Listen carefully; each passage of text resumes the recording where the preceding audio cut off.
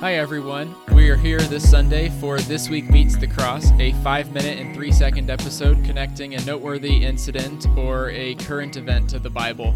And I'm just jumping on here for a conversation, and Andre's going to tell us what we're talking about, and then we're going to talk about it for a few minutes. So Andre, what do you got?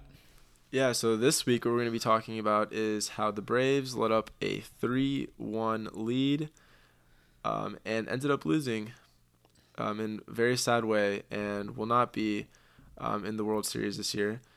But, interestingly enough, they did make it a little bit farther than they made it last year, which is always good. And there's, it reminds me back to early 2010s when, the Oklahoma City Thunder, when they had Durant and Westbrook and had Harden for a bit, and they kept getting a little bit closer every year. And, they never ended up winning with that team, but, it felt good to keep watching and seeing how they got a little bit closer. So we don't know what's going to happen with the Braves, but it's interesting to think about how a lot of times when we're on this journey to a certain goal or success, in this case, let's frame it in terms of, reaching a goal that we have and, keeping our call to do good works and to do things for God's glory. And we fall into pitfalls and things go wrong and they don't go according to plan, and it's important to stay focused on what the end goal is and stay focused on what team we're fighting for. You have any thoughts on that?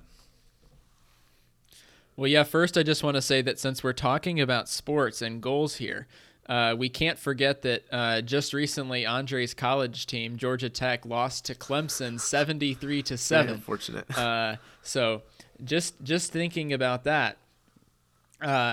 Yeah. So you said you're talking about striving towards the goal, working towards something, right? Exactly.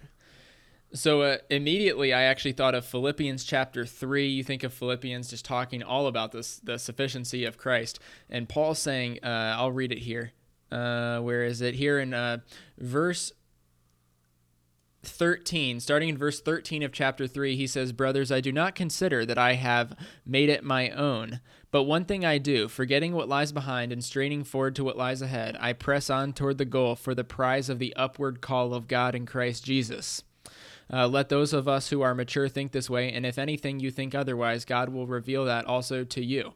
And he eventually tells the people at Philippi to walk according to his ways, and then tells us that we have a citizenship in heaven. And then in Hebrews 12 also, that just came to mind, we see that Jesus, for the joy that was set before him, endured the cross. And in 2 Corinthians 4, all these passages are coming to mind. 2 Corinthians 4, we see that we're to look to the things that are eternal, not the things that are seen and transient, but the things that are eternal. So I think keeping in mind the fact that right now we might be going through suffering or feeling in we're at the cross, almost like we're being crucified, and that there's something higher than that one day we will experience a full resurrection, and that there is an upward call of God, that there is an eternal prize worth striving toward by grace. No, that's really good, and I think that's exactly what I was trying to get at. Giving up that 3-1 lead, it might seem like the worst thing in the world now, but if you stay focused on what team you're playing for, and in terms of what we're talking about now, if you stay focused on Jesus and what it means that he died on the cross for you, and what it means to suffer, and what it means to grow in our walk with God, and keeping our focus on our eternal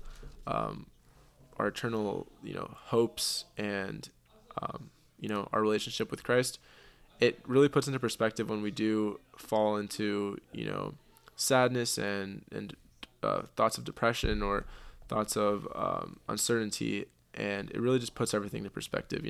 Yeah, exactly. I want to actually go back to the Hebrews 12 thing I was referencing. The author says that we're surrounded by a cloud of witnesses, a host of faithful people, and we're to lay aside every weight and lay aside sin and run with endurance the race that is set before us, looking to Christ. And I think that is just the goal, whether if you're in sports or you're not, you're striving towards something, yet you're striving knowing that you've already been saved by faith. You're working from the cross. That's really good, Mike, and I hope that this discussion really brought fruitfulness for anyone who's listening, and that you just continue focusing on Christ and what he did for us, and that is the team that we are playing for.